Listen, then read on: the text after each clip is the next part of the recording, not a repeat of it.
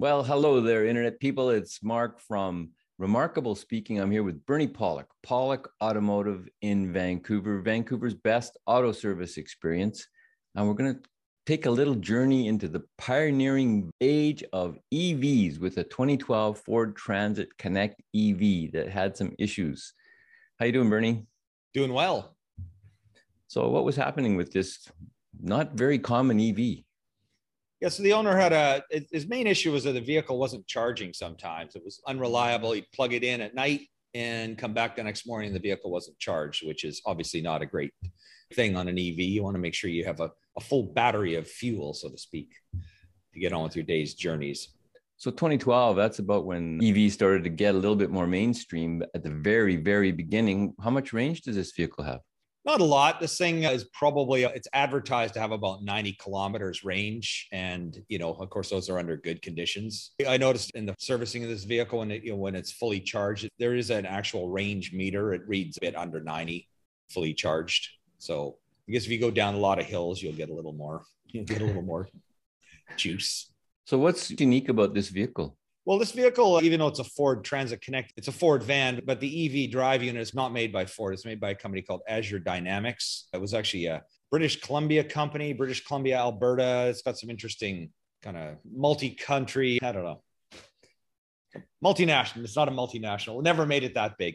But anyways, it's made by Azure Dynamics. They made the motor unit and customized the vehicle. Never made a lot of them, probably, I don't know, maybe there's 1,000 made, maybe 2 at the most, before they unfortunately went out of business. So with this being an EV and an early one, how do you perform the diagnostics on it? They're not using the Ford system, are they? No, they're not. So if you plug in, it has an OBD2 connector like every other vehicle. But when you plug into it, of course, you don't get any information on the EV unit. You do on the ABS brake and that kind of thing, but you don't get anything on the EV. That requires a special scan tool, which we have been able to acquire, and very helpful for the diagnosis on this vehicle. So yeah, it's actually a pretty decent little scan tool. It works off a laptop, and we can get into some pictures here. You can ask me some more questions and I'll get up the picture show. So this is the vehicle here. It's actually owned by a company called The Silent Gardener. They've been in business for quite a few years. And he started the business before EVs were even popular or electric gardening tools were a thing. And I think the technology has actually kind of nicely come up to match his business.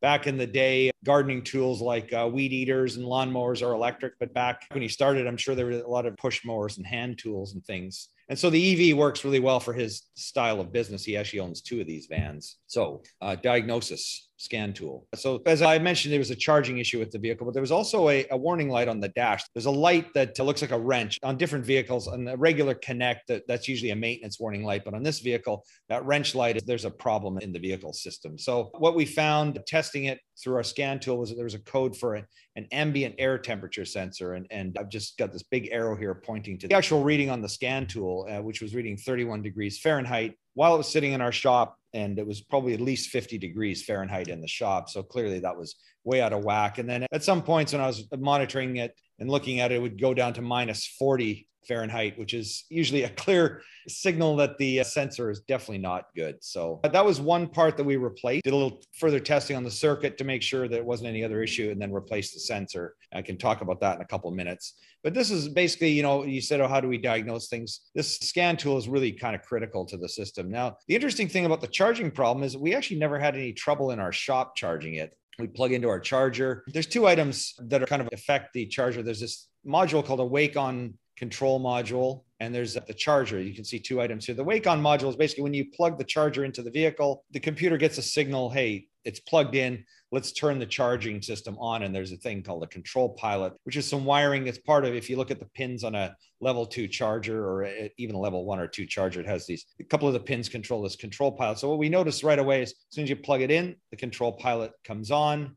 Good sign. A wake command on. We get a little further. That turns the charger on. What we noticed with this vehicle is it actually took about 3 or 4 minutes for the charger itself to actually turn on. So we're still To make a long story short, we never actually found a problem with the system, but we spent a lot of time learning how it works because there's really not a lot of great repair information. We do have a manual with wiring diagrams, but fortunately, Sheldon from Silent Gardener had a second one of these vans. We were able to actually plug in to the good van and see how it operated, and we found they both operated just fine. Even went to the point of driving to his house to make sure there wasn't an issue with his charger. He has another EV that he plugs in and never has a problem. Tested it out, seemed to be fine. So the only thing I can assume is there was an intermittent problem, but we did repair a brake light switch earlier, a couple of weeks before this repair. I doubt that had any difference, but who knows? So make a long story short, we were able to get some good data out of this vehicle. But the air temperature sensor, just to cut things short here, this is the ambient air temperature sensor they use in this vehicle. You know, this vehicle is very customized. This is actually a MAP sensor, so it does air temperature and pressure. It's from a Ford Fiesta European model only. So a very unique part. You got to do a lot of hard work to find parts for this vehicle, which we can talk about a little later. But this is the ambient air temperature sensor that we replaced. Strangely located, it sits outside, just reading the air temperature. But normally these are inside an air box protected from the elements with an air filter. So it's 10 years old. It's had a lot of dust and dirt and water that it's probably not really supposed to get, but it survived for 10 years before it went bad. So that's our picture show. So a lot of diagnosis, no clear definition of what the charging problem was. How did the van work after the repairs you did do? Yeah, so as I mentioned, there was that wrench warning light on. The moment we put that sensor in, the wrench warning light was gone, cleared the codes, did a road test. The light stayed off. The temperature readings were normal. So that end of it was good. And, you know, the thing with the charging is we don't know yet still what may have been happening, but at least we learned a lot about the system. We've got good readings now. So should the problem reoccur, we have scan tool readings. I didn't show another screen on the scan tool showing the charging, but eventually when the charger comes on, you can see how much current is and voltage is flowing in and out of the charger. So there's lots of information there. But without the scan tool, it's kind of difficult to tell. There's also, you know, because these things like the battery charger is made by this company called Brusa. I believe it's a German company. And if you look under the charger, it's hidden under the vehicle. There's 5 LEDs on the charger. You think are supposed to light up, but only one of them comes on and you go, okay, well, are these other ones supposed to come on? Is there something wrong? So having 2 vans was a real godsend in terms of us being able to define what was right and what was wrong. So if there's anything to be told about the story, you know, we do go through some great lengths to try to figure out these vehicles to help our clients out. And, you know, it's an upcoming thing, you know, given 10 years down the road, we'll be working on an awful lot more of these vehicles. Not this vehicle, but other ones. How are these Ford Transit EV vans for reliability and repairs?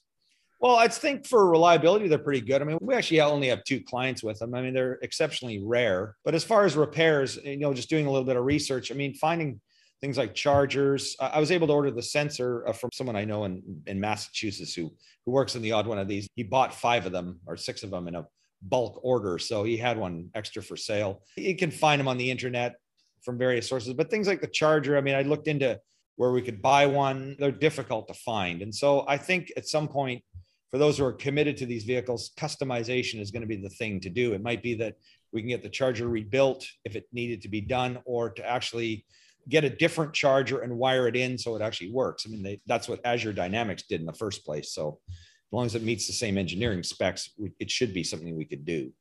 Finding repair parts is obviously going to be a bit of a challenge on these first generation sort of EVs that are cobbled together from all over the place. Exactly.